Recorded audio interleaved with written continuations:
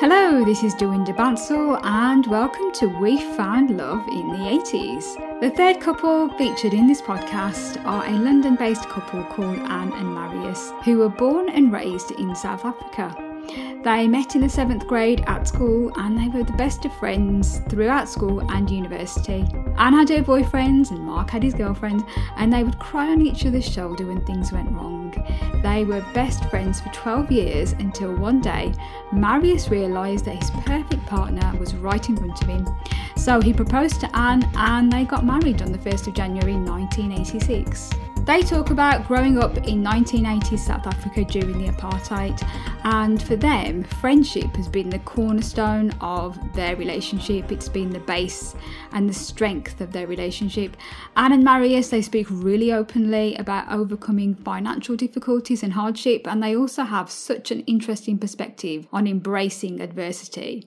The audio for these interviews is taken from a film that we've made, so it's a slightly different format than a regular podcast. You'll hear me asking questions, but mostly we just allowed the couples to talk quite freely amongst themselves. So here they are, Anne and Marius.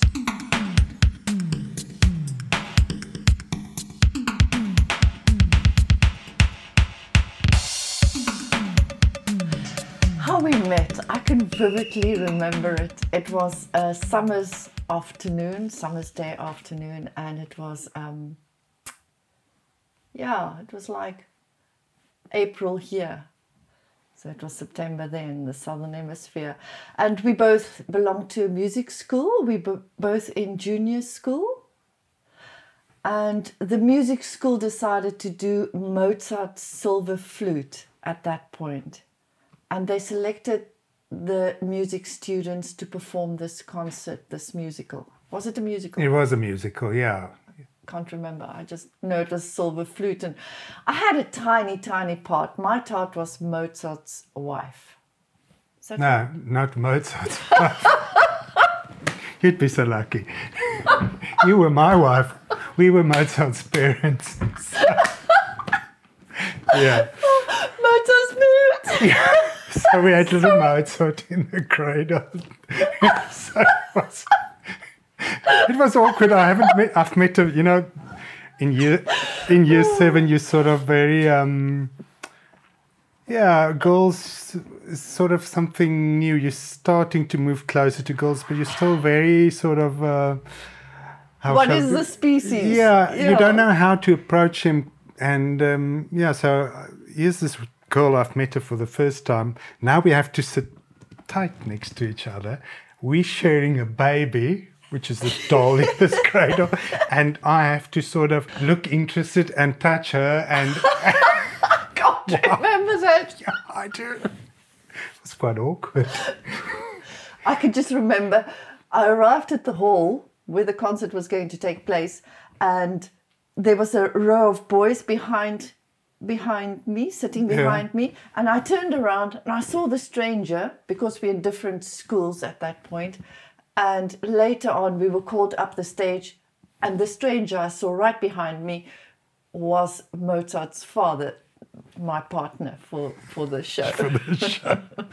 So yeah, that was quite interesting, very awkward, very interesting, but that helped us when we started then senior school. We knew each other. We were at the same senior school. So it was literally like 3 months later, we started senior school, and we were in the same class, exact same class, and we knew each other. So it was some sort of connection. Yes, yeah, it was so easy. So throughout the senior school, our friendship just grew, and we were biggest friends, house friends.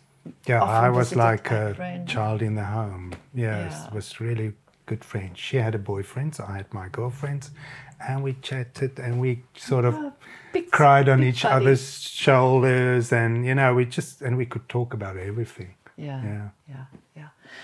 So that was school, and then we went to uni, and after the 80s. The 80s. Yeah, we finished school 79. So year starts the 80s. 80s. Yeah, the 80s were quite... It was wild. Wild and interesting. Yeah, I think, just thinking that we were the babies of the baby boomers. Yeah. Yeah, we were born in 61, both of us. So, 80s baby boomers' children, so we had something to live up to. And the 70s was, in my mind, sort of meek and mild. You know, it was after wild 60s, it's come down to a plateau, and then the 80s. And it was so wild in the sense of fashion, you know, the wonderful big hair, and everything was, it was the start of the I had yellow aerobics shoes. and the... Yes, I had yellow shoes, green shoes, pink shoes, turquoise shoes, and matching handbags, clutch bags to go with it. It was these bright, vivid colors, and everything was just so different than the 70s. 70s were brown and Drab, drab, yeah. and 80s were just wonderful. I think it was challenging because the 80s was, it were, you know, you had AIDS, you had a lot of drugs coming onto the scene, Yeah. which we didn't know Yeah. about in the 70s. So, Yeah. yeah, it was challenging, but a wonderful time to start our life out at uni, really. Yeah, to start at uni. So we went to uni, totally different cities. I went to Pretoria, he went to Joburg, and yeah, he came and he visited me. We attended shows together. I still had my boyfriend at that point, and he had his girlfriends going on. But we were close friends, really good friends. And then, was there anything you wanted to say? about Yeah, that? I wanted to say, because we enjoyed each other's company, so we went out a lot. And then one weekend I dragged her to Sun City, which was it was a place that was, because of apartheid, this was established, was a place where you could gamble. Gambling was not allowed in South Africa, but because this was in sort of a neighboring Country, state, yeah.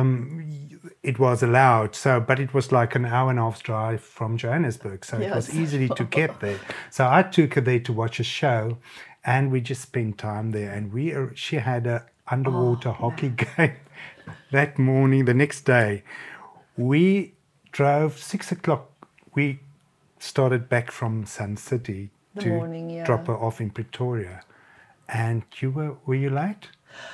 I got there, I got into my swimming, my bathing costume, and I got dressed, and this was national championships between the unis. Now that's underwater hockey, and you really have to have stamina. You've got to be very well resourced within. I didn't bat an eye wink. I didn't bat an eye. It was just, I couldn't stay underwater. I just couldn't. I was just too tired because I had to Yeah. go with my friend to see, I think it was then Shanana. Yeah, I think we Some went to see stupid Shannon or band. something like that. Yeah, yeah. So, And yeah, but we did these crazy things together and it was fun. yeah, it was. Yeah, yeah. I remember the one time we went.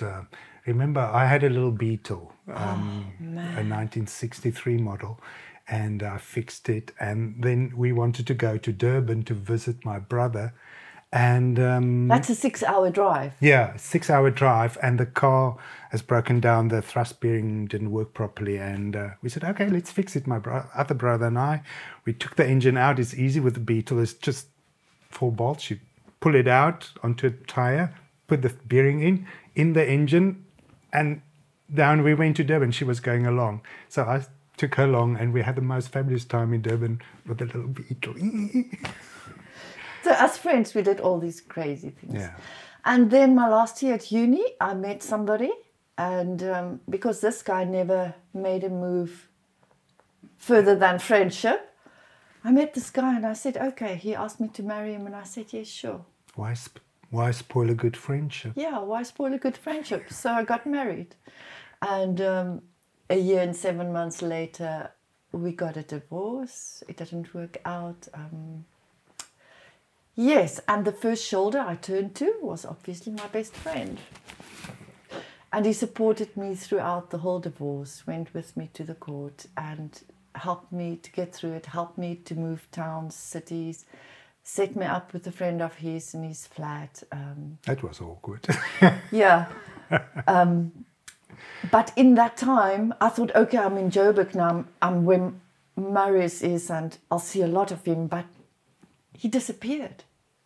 He just vanished off the scene, and there I was, recovering from a divorce, no friend. He just disappeared. So eventually I moved, and I got a place of my own, and started my social life, started again.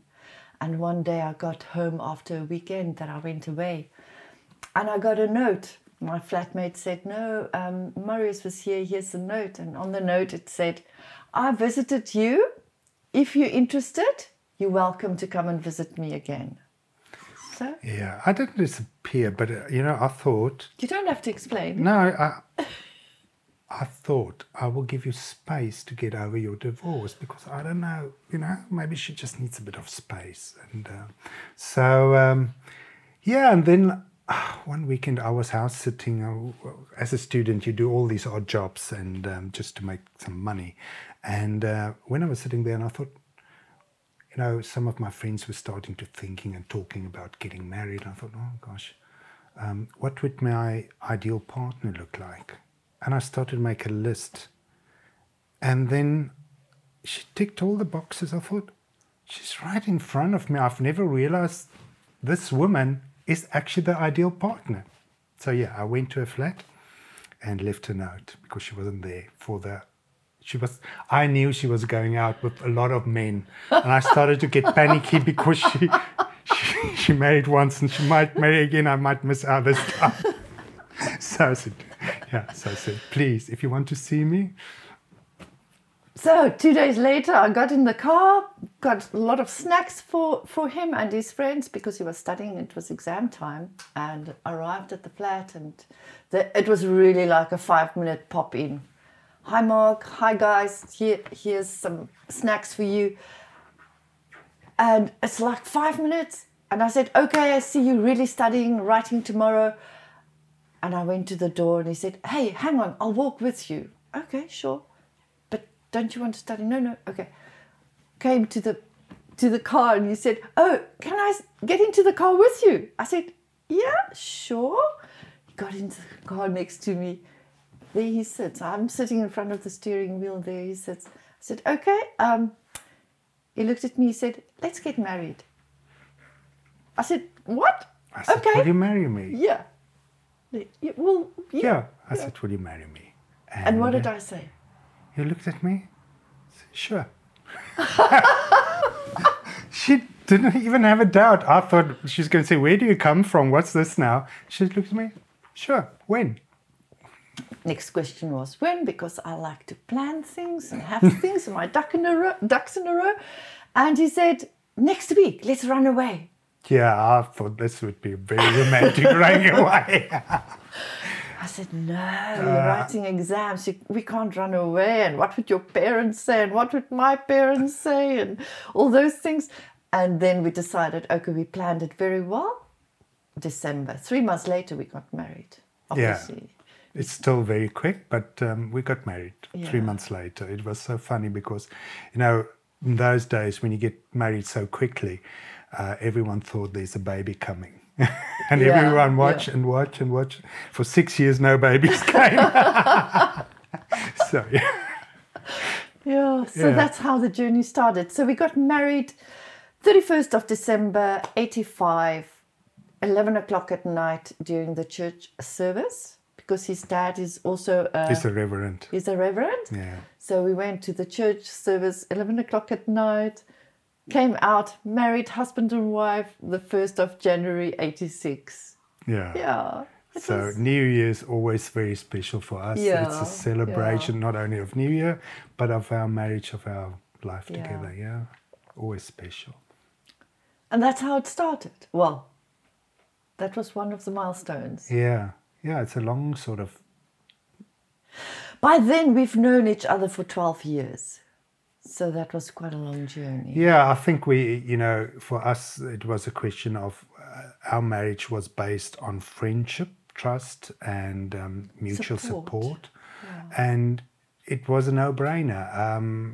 You can fall romantically in love, head over heels, and then find out 6 months down the line it doesn't work because you're incompatible. And so this was such a good basis, foundation to start the marriage on. Yeah. And I remember holding hands after we decided to get married. It was quite awkward. Hey. It was, because now you move from friends to sort of lovers. Yeah, it's supposed to be. Yeah, it was. All of a sudden, you're aware of your space. Yeah. it was never a problem to have, to close, be close to one now, another. Now you're close with intention. Yeah. It was, but it was amazing in the sense that in the end, all the other stuff comes, the romantic love, the passion, Yeah. everything comes when your foundation is Yeah, right. yeah. That's quite interesting. So we moved on, finished uni, got married. He was still studying at that point, and then we bought a house. He got a job, and we had that little letter. I think it's when he got his first job.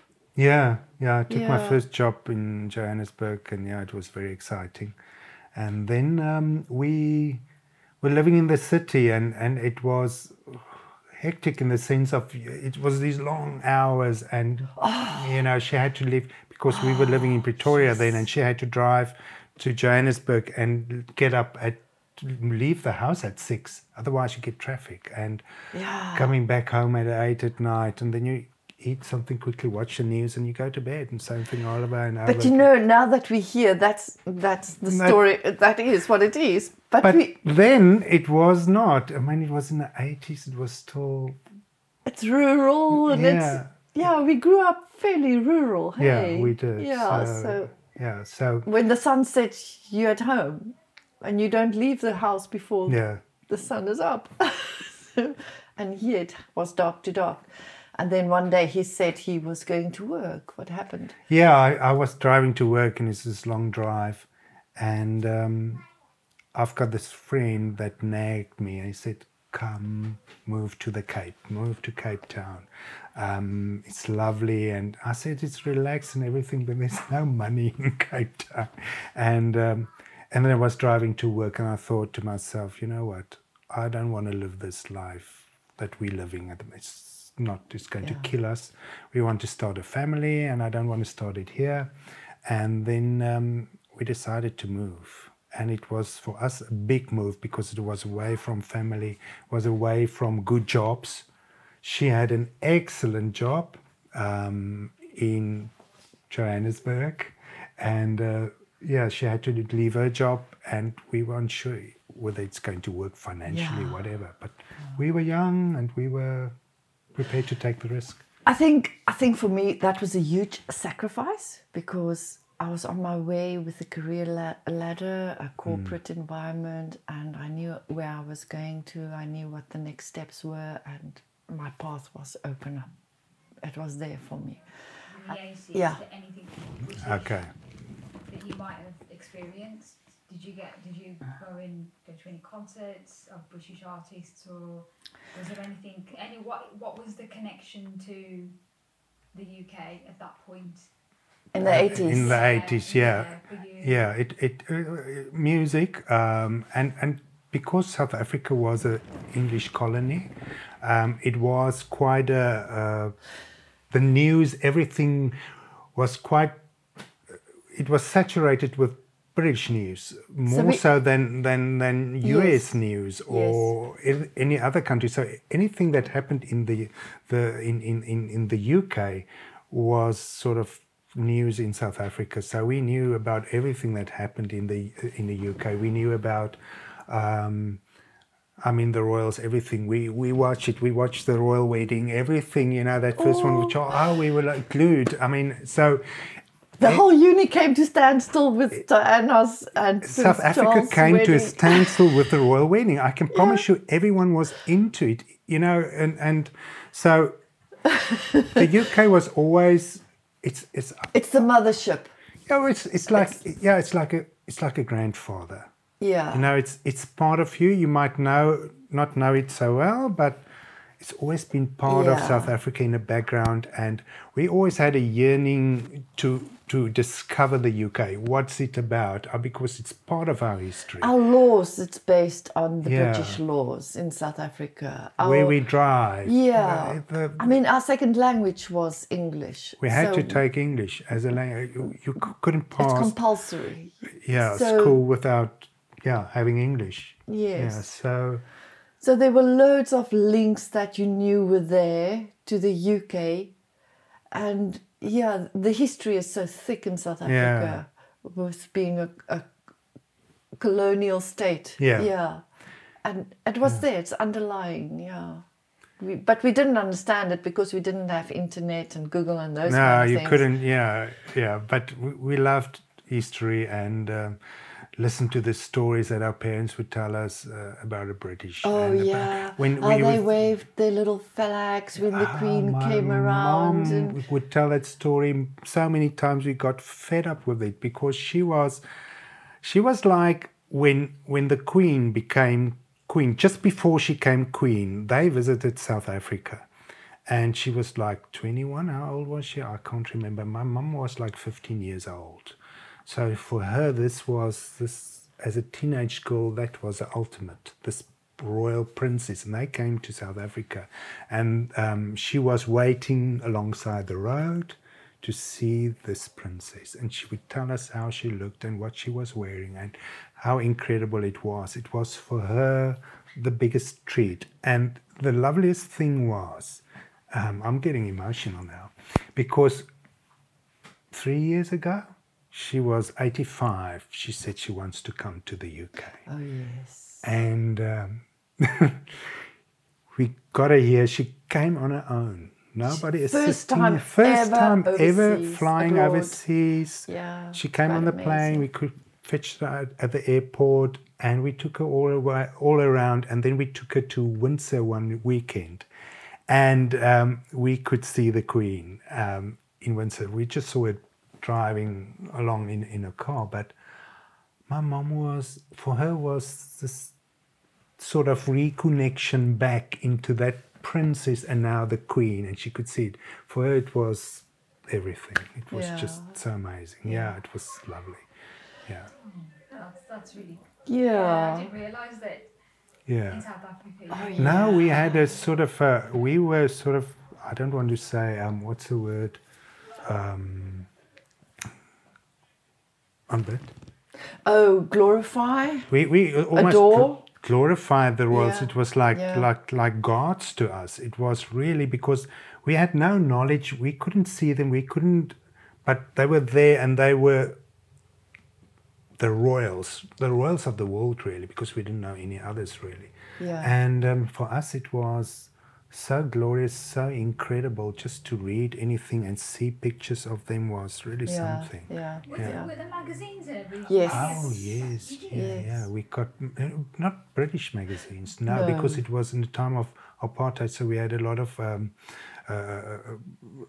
all media was sort of The ties were cut very strictly between us and the rest of the world because of apartheid. It was quite harsh. Yes. Yeah, it was all these sanctions going on. So a lot of artists wouldn't come out to South Africa because of what was happening there. So we were sort of, if anyone came to South Africa, It was a big thing. it was a big thing, and we just made sure we were there and saw this show, this musical or whatever. And You know, one thing of the 80s I can remember, Wham, Boy George, Rod Stewart, those are the big ones.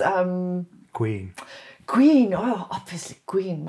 Our children loves Queen. Yeah. Oh man, they grew up with Queen. Yeah, I think all the artists, the music especially. It's a big impression that it's made on us. I remember I was still at school, I think in my last year in the secondary school, and my dad bought me a double LP, British. What's it? The best of the British music. Hippie, hippie, shay. Okay, he gets embarrassed. Okay.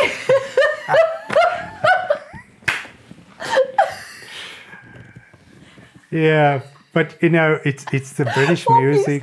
I grew up on Moody Blues and The Who.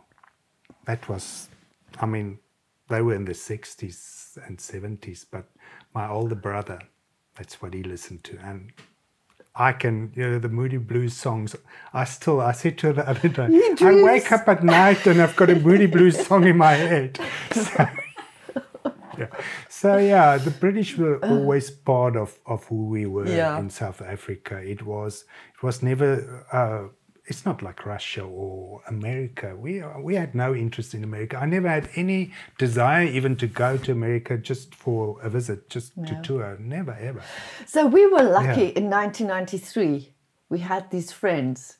After we moved down and we had our kids, they were still small. I mean, the baby was 8 months old. And they said, let's go away for 3 weeks. Let's tour the world. And we said, yes, let's tour the world. It's like, you weren't allowed to travel much at that point. No, a lot of countries were not allowed. You couldn't go into the countries. You couldn't get in with a South African passport because of sanctions. Now, there's a whole other story behind this, because people see your color of your skin and they hear South African and they immediately say, oh, you're a racist, you know, that kind of built-in thing is there. But they don't know what went on behind the scenes and how people fought against it. I mean, his dad was expelled from the church because he fought against apartheid, him and Beyers Naudé and all those people. But there's sort of a stereotype to think that if you're that color and you've come from that country, that is who you are. But that's not the truth. But anyway, that was just a side note. Where was I? Coming to the UK on our first visit. Oh, right. Yeah. So we're going to visit Paris, France and Italy, Venice, and what was that? Florence? Yeah. And London. And Scotland. And Scotland. Oh, we just touched on Scotland. St. Andrews. 3 weeks. And we planned our own trip. And we booked our own hotels. And we booked our own train trips. And it was just unbelievable. The world out there. It was just, if you haven't experienced anything like that in your life before, from one culture, country, to really the history, the old, the foundations of the world, to go to that, you know, it's like you've been born out of that and put here in the south. And now the opportunity to go back and to experience it, it was just mind-blowing. So we arrived in London. That was the last leg. Yeah, I think, you know, we've been to Italy and France. And when we arrived in London, we said, this is home. It felt like home. We said, it just felt like home. It's just, this is natural. We feel like home. This, we can see where we are rooted. We can see where we come from. Yeah. This is home. And you know. And it was almost, it doesn't feel so much different from South Africa. It's home, but it's not like France and Italy. This is more home, you know. It's like coming back to mama. We felt at home. Yeah, we felt at home. Yeah. It's like, you know, a distant family member and you meet up finally and you say, yeah, I can see we are family. Yeah. Yeah, so it was amazing. So that was 1993. Yeah, and that's, when our friends made plans to come here, we couldn't afford to come, but we said one day. Yeah, one day we would love to go. And that's that. Yeah, and then in many years later, in 2004, I decided to come here to do a bridging course so that I can practice here in the UK, doing my job. And so I was here for 6 weeks. And I was staying at the YMCA in... You're getting emotional. Yeah, I am, because it was, you know what, coming to the UK, I was here on my own, and it was just so, gosh, I'm a runner, so I put on my running shoes and I would run London. I would just run into the streets. Where did you live? In Euston? No, in YMCA in Barbican. It's not there anymore. I think they've turned the building into flats or something. And I would just come home from class and put on my running shoes and just take a run this way, take a run that way. And for 6 weeks, I just absorbed London. It got into my blood. And when I got home, I said, that's it. We have to go there. I just have to go there. And at night, I would wake up, I would hear the sound of London. And I said, I want to go back. And I would sit sometimes and people say, what do you think? I said, I miss London. I was homesick. Yeah. So, but then our kids were at senior school. We couldn't come at that stage. It was just a very difficult time. And then they went to uni. And then eventually our kids were out of the home, and we said, okay, now's the time. My job that I had ended abruptly, and we said, okay, where do we go now? And we said, So that was 5 years ago. Yeah. 5 years and about 3 months, because it took us 3 months to get over, and it's actually very difficult to come over if you're not from the EU. So it took us 3 months to get over. Once we've made a decision, Yeah. we got sponsorship, and he got sponsorship. Somebody actually changed internally in the business to be able to sponsor him to come across. And 3 months later, he was here. I had to pack up a whole lifetime on the other Yeah. side. yeah. We came with suitcases. So it was the same when we moved to Robertson. He went to Robertson 6 months before me, and I could cut my ties where I worked, my job, and make the sacrifice to go and support him in his new career, a new job. And the same happened here again. We cut the ties there. We had to pack up everything. The children inherited all their stuff that they were going to inherit once we did. So we had everything ready for them there. And we came over with 2 suitcases each. He came how many months? 6 weeks before me. Yeah, I came, 6 Weeks before me. He arrived and he started work. And I had 6 weeks to pack up everything there and say goodbye and change my life. From Yeah. one country to another country. Yeah. Yeah, That was it was tough because coming from South Africa, where the rand is very weak against the pound, coming here and everything to us was extremely expensive.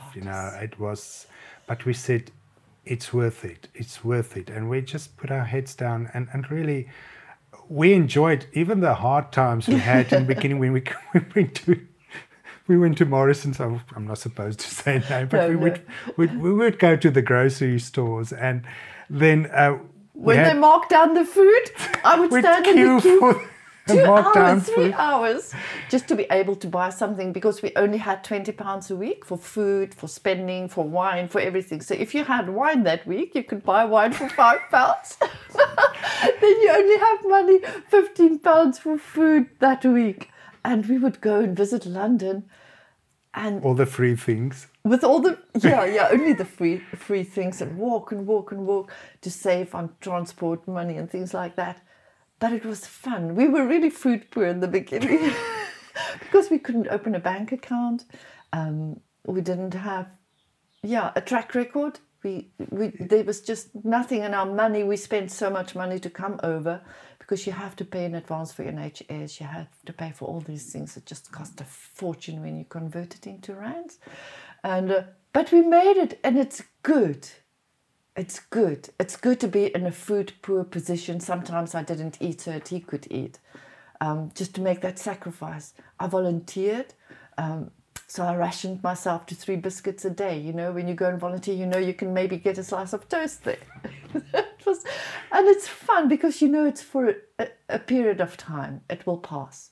And but it was good. It was good. I mean, the UK has only been good to us. It's so generous to us. Everything, our furniture, everything, people just gave us stuff. We just found stuff. And it was just... Yeah. I mean, charity shops. You can buy clothes at charity shops for Next £2, to £3, nothing. £4. I mean, yeah. I've just got a question for you, actually. Yeah. About, the adversity bit. So, because that sounds like it was quite a difficult time. Yeah. yeah. And so, what's your, you're thinking about, giving someone advice about overcoming the adversity in starting, because you basically started over, didn't you? Yeah. But something serious propelled that, from what I can gather. He got a very good income. Yeah. He came over on a very good income. Yeah. Yeah. But we had to turn every penny, because we knew we wanted to buy a house. And we only had a limited time period that we could do it in. So we had to save every penny that we could. We can't just go for coffee. That's out of the question. We have a short period of time to pay our mortgage, because you only have X number of years. So we're so conscious. We've got such a strict budget, he gets fed up with me. He really gets fed up with me. But I just say, you know what, let's think about, we want to retire one day. We are in this fortunate position, we could buy a house. But we could only do it because we counted every penny. We knew every penny. When I sat with the people that did the mortgage, she said, what is your budget? And I started saying, okay, this is this. She looked at me, she said, wow, do you know that off heart? I said, yes, my darling, I've got to know it. Else how am I going to buy a house? How can we afford a house? So I think this country is so generous. You've got the charity shops, you've got the food that's marked down, you've got all the food hubs, the food stalls. And if you think about green living, you don't have to waste money. You can recycle, you can upcycle. You don't have to waste money. And nobody will frown upon you when you recycle, upcycle things. It's good for the environment. So we are in such a good, fortunate position. I just said, this country is so generous. It's just an amazing place. Yeah. Yeah, overcoming hardship is something you do together. Yeah. I mean, I don't think I would have survived quite on my own because, it's when you stand together, when you suffer together, it's actually amazing how you grow together because that makes you grow. That makes you tighter together. And it sacrifices both ways. Like she said, sometimes she went without food. It's a sacrifice she made so that I can have something and to make my journey a bit easier, and other stuff I sacrifice so that her journey can be easier. So it's a give and take, and hardship comes to everyone. Yeah. And it's the way you look at hardship. You can tell yourself, okay, this is going to kill me, it's going to bury me, or this is going to form me and I will become better and I will go through this and become a better person and achieve whatever I have to achieve. So it's a way, it's opportunity. And we look at this hardship and say, well, this is our opportunity. Yeah. And we have to work at this opportunity. We've got the opportunity. Not everyone has this opportunity. Yeah. And often, you just look at the hardship and not what's lying ahead. What can you gain from this hardship? So many hardships, so many things that happen in our lives. I once fell from a roof. I was in my 40s. And 2008. 2008. And oh, man. I was broken on the whole one side. I couldn't work for a year. I was in a wheelchair. And I could have looked at that and said, oh, this is hopeless. I will never work again. You could look at it in a negative way. And she nursed me through all of that. We got through that. And looking back at that, I said, I'm so happy that happened because it taught me a lot about myself. It taught me a lot about our relationship. It taught me a lot about how other people suffer in their hardship. For instance, being in a wheelchair, people look at you as if you're stupid. They would talk loud to you. Yeah, or they would ask her, so what's wrong with him? I mean, I've got a brain. Things like that. And it made me understand that what people has to go through. I went from bedridden to wheelchair to these Zimmer walkers to crutches and eventually nothing. Whereas other people go from crutches eventually to being bedridden. And I've got an understanding for that process. And, if I see someone with their Zimmer, I know exactly what it is. If I see someone that's bedridden, I think, oh my gosh, that was hell for me. How are you coping? So you've got a compassion for that. And it forms you, it makes you richer, it makes you grow. It's important. Hardships are important. Yeah. Yeah. Yeah. But it can push you away if you don't have a solid foundation or something that anchors you together. I think what helped us is we had sport together. So the day he fell off the roof is we went, because we did biathlon at that stage. We started biathlon at the age of 42. Started to learn to swim together. So we had this German guy who taught us to swim. And in the pool one day he said to Maurice, he said, You must think, man. Think, you must think. And I'm thinking, because I struggle with swimming, and I feel He's a good runner, but he's not a good swimmer. So I'm drowning. I'm already below the water level, it feels to me. And he says, you must think, you must think. And he was saying, you must think, but the Germans struggle to say think. You must think, you must think. So he's pushing himself deeper and deeper in the water because this guy's shouting from the side, you must think, you must think. So, yeah. So we did we did biathlon, we did comrades together, we did ultra marathons together, and it's spending that time together and suffer together in a good way, because running is suffering. It's not nice to run. Fun. It's fun, but you suffer. It's good when you finish that. So for us, that was a binding factor, and we knew each other's strengths and weaknesses throughout the years. We found it out. I mean, I started running. Just after we got married, he took me out for a run, 2Ks. I had to walk the 2Ks. I couldn't breathe. He was training to do a trip of 600 kilometers, a relay trip, and here I can barely do 2 kilometers. Yeah, she couldn't run for her life. No, I'm a swimmer. I'm not a runner. Yeah. So I said, come on. And eventually she started running, and she started joining a running group at her work, and it went well. So we started to train for Comrades. So Comrades is the ultra marathon in South Africa, and it's world known as well. And I mean, you can run races, you can do marathons, but if you haven't done the Comrades, you haven't arrived. That's the one you have to do. So we trained for this months, and you have to qualify. You have to run a qualifying race, and oh gosh, and it was a lot of training and. So it's 90 kilometers, 89.5 or 7. Yeah, and there's a cut-off time. You have to make it within 11 hours. I think they've upped it now to 12 hours, and if you don't make it, you don't get a medal. So that's it. So you want to make it, you want to get your medal, because why did you suffer for a whole year training? That's what you want. So we trained, we were ready, we got everything, arrived there early, and he's super fit because he's in the army. So he's super fit. He wants to go for the silver medal. Yeah, I want to go. This is, I think, 6 hours. No, silver medal is 8 hours, below 8 hours. Okay, below 8 hours. So I said, I'll run with you. We'll just make sure you finish. So we were aiming for about 10 hours. I wanted to come in between 9 and 10, but I said, if we come in at 10, that will be fine. Just as long as it's far below 11. I don't want to push it at the end. And then when we started running, she had tummy cramps and then diarrhea, and she had to stop every now and again. And we were wasting time. And I looked at the...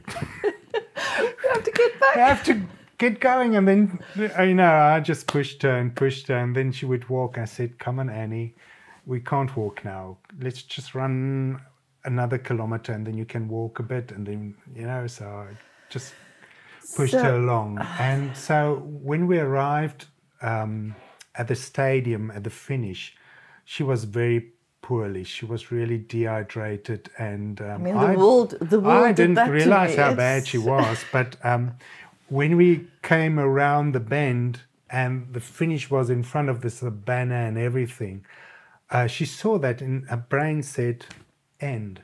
And But the best of all is, the finish was there, and there was the guy with the gun to say the cutoff time is now. I'm coming to that. Oh, I'm sorry. So when she came around the bend, she saw the finish line, and she just fell down. She just collapsed. She said, I'm done. Here was this guy, because of all the time we wasted and stopping for toilet breaks and whatever, it was now 10:59. There were seconds left, and the guy at the end of the time, at the 11 hours, he shoots the gun to tell you after that you can't get a medal, and he was already standing pointing the gun upwards. I saw the gun, I thought, oh my gosh. And I just pulled her up. I said, come on. I did use a few swear words and said, well, don't come this way, just stop now. And I picked her up, and said, let's go. And I just dragged her over the finish line. As we fell over the line, the gun went. Yeah, that was close. It was like, yeah. But that was sort of how our relationship is. We will carry one another. Yeah, we will be there. Yeah. Times are tough sometimes, and it's not always easy. Yeah. Yeah, any relationship will have tough times. Yeah. But yeah, it's not about you all the time. Yeah. Yeah, you're right. Well, that was one of my questions actually, which is like, what do you think the secret is to keeping your relationship going all these years? Yeah, you know, there's a thing called unconditional love, which is one of the most difficult things, I think, is to love someone not because of, but in spite of. You know, you can love someone because they're lovely, because they do all these things, because they've got a great personality.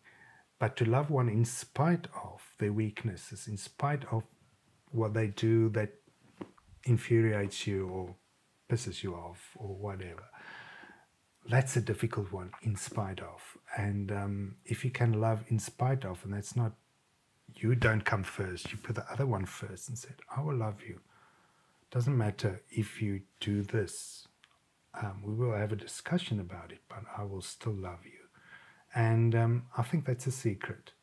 You have to give a bit from yourself, because if you love just because, it will stop. These days, marriages just stop because people can't love other people in spite of. I think it's important to have core values that also overlap, so that you have the same core values. There's got to be points where you say, this is our belief system, this is what we do together, this is why we do it, and to have that space for that.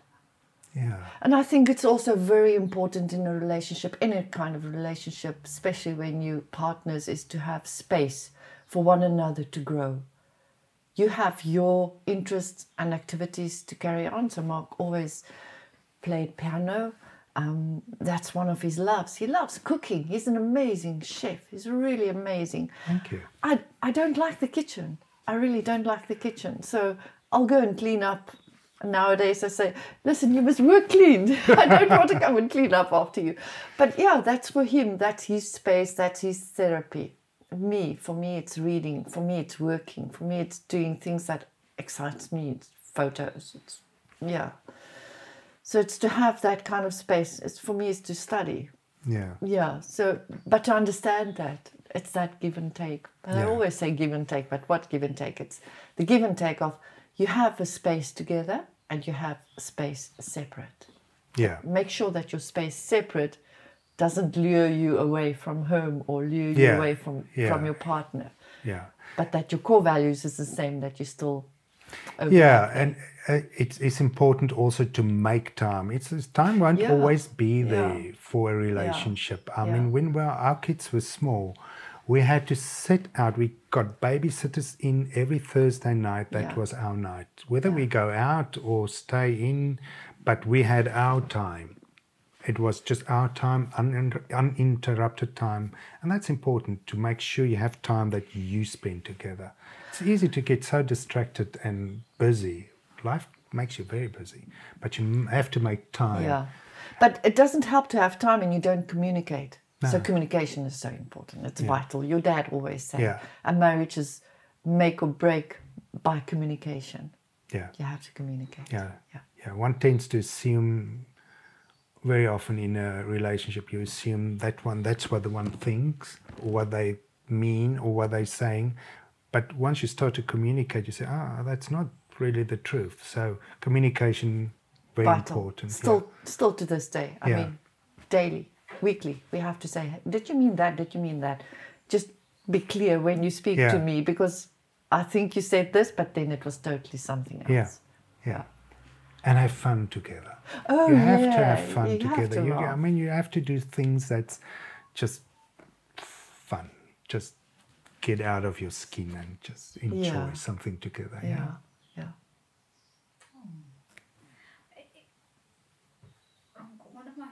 And what I would really love you to do is just to tell me what you value about each other. Ooh. All right. For him it will be easy because he's the poet. No, it's not always easy to speak. It's easy to write it. but Yeah, to yeah, no, speak true. it, it's not Yeah. always easy. I value in Anne her absolute steadfast focus. If she wants to do something, she'll put her mind on it and she'll get it done. She will, if you've got a project and you tell Anne, this is what I want done, she'll get it done for you. She's good at that. She's really good. She's an amazing organizer. She's amazing compassion with people, and she works well to establish things because she has compassion for people. She would establish things, especially now with the COVID. I mean, the things she's done, she will never get all the recognition, but all the things she's done just behind the scenes often, and just get things done so that people can have more. I appreciate that in her. I value Marius's kindness, his unconditional love. He really has a gentle, soft spirit. His big smile, his warmness. There's just something that attracts people to him. So I think he's sometimes the totally opposite of me, with the yin and the yang. So people feel so attracted to him because he's so warm and he makes them feel good. Whereas I'm focused, I know where I want to go. That's my thing. But in my heart, I'm really a very gentle Softy. person. A big softy. Real softy. Yeah.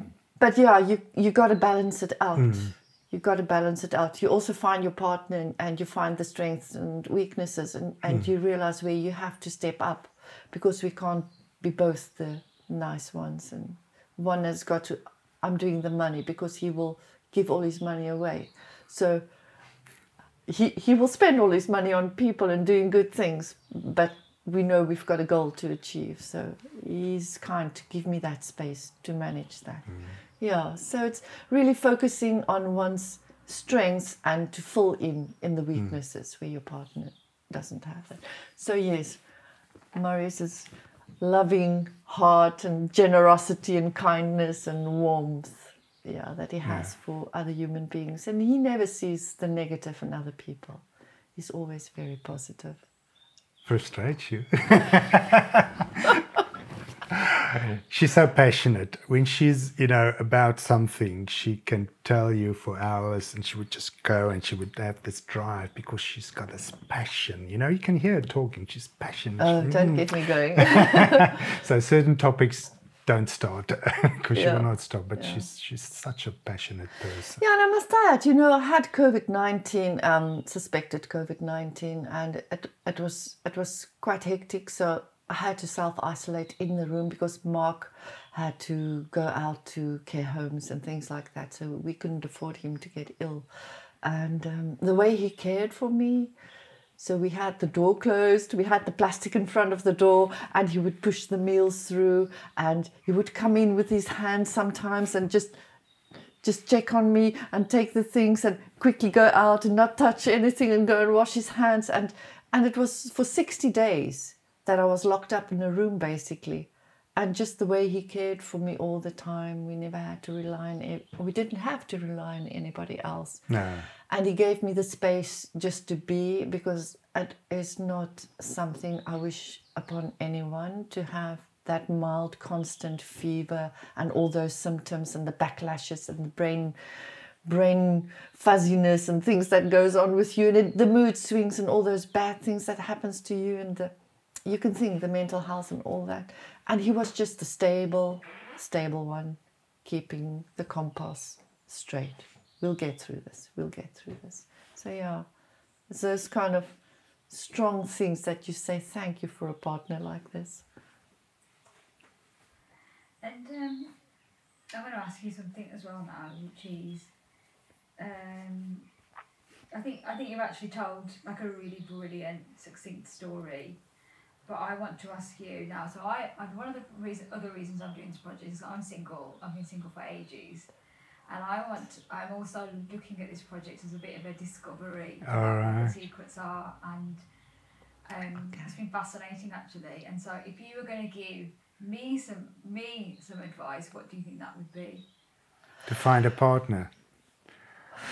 I think the most important thing is, one, be yourself. Just be yourself.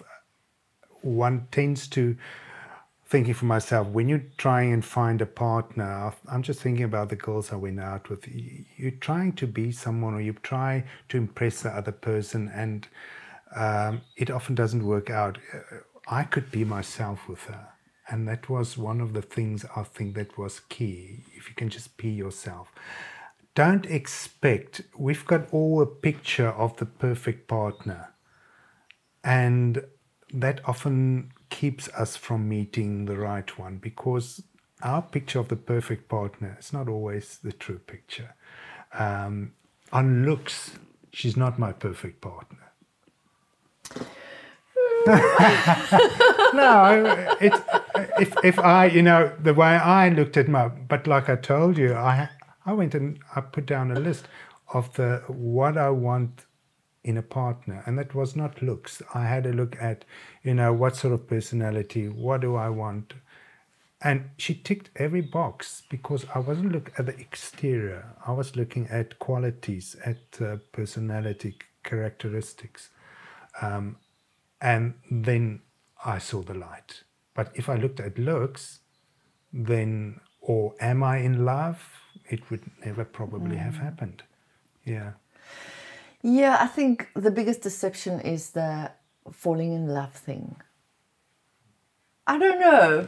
No, it's important, but it doesn't have to come first. Yeah, that's what I want to say. It's not love at first sight. Yeah. So my advice, well, we've got 2 children. The one has never had a boyfriend in her life before. She's turning 28 in October. She's got this picture of who and what she wants. She said when she heard we in Wales, she said, "Oh, I want a rugby player. Get me one of those rugby players." Yeah. But the big thing is that I keep on reminding her is go and do things. You have to have shared interests.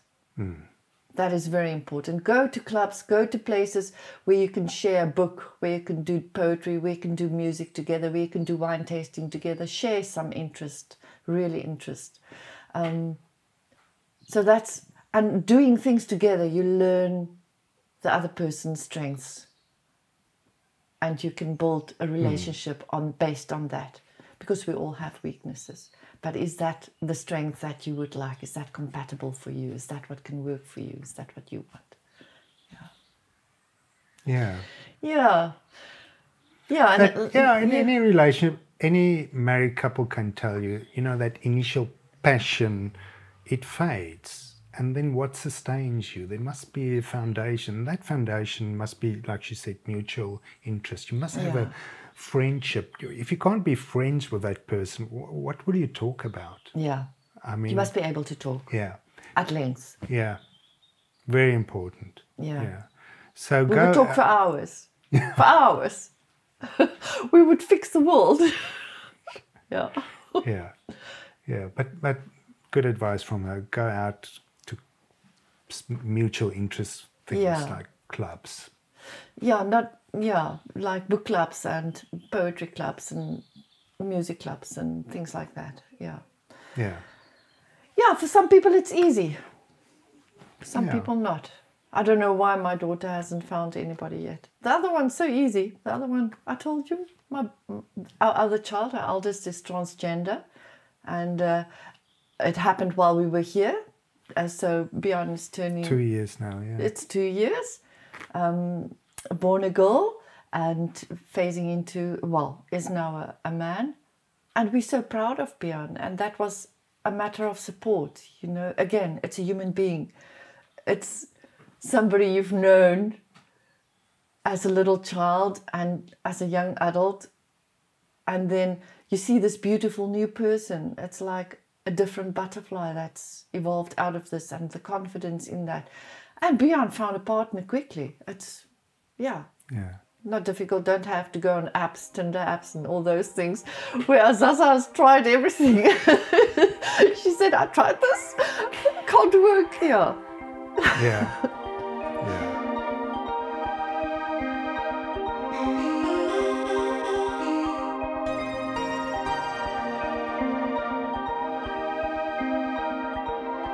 A very big thank you to Anne and Marius for sharing their love story with us, and absolutely what a fantastic way to begin a relationship with your best friend, the person who knows everything about you and accepts you for exactly who you are.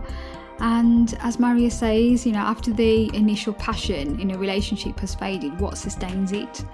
It is that deeper connection that you have with somebody, and what better way to get that than from somebody who's your best friend with the shared values and beliefs that you have. And I found it so interesting listening to them both talk about the financial hardship they've had, about budgeting, about going to supermarkets and getting that marked down food, and sometimes foregoing eating themselves just so that the other person could have something to eat. I mean, that is a big sacrifice. It's so selfless. And it's just, that was incredible listening to that. And also, I think, a lot of people do break up over financial problems and debt and issues that they have, bad spending habits and things. And so it's really good that they've worked out how they're going to spend the little money that they, had at the time. And that's because of Anne's meticulous planning.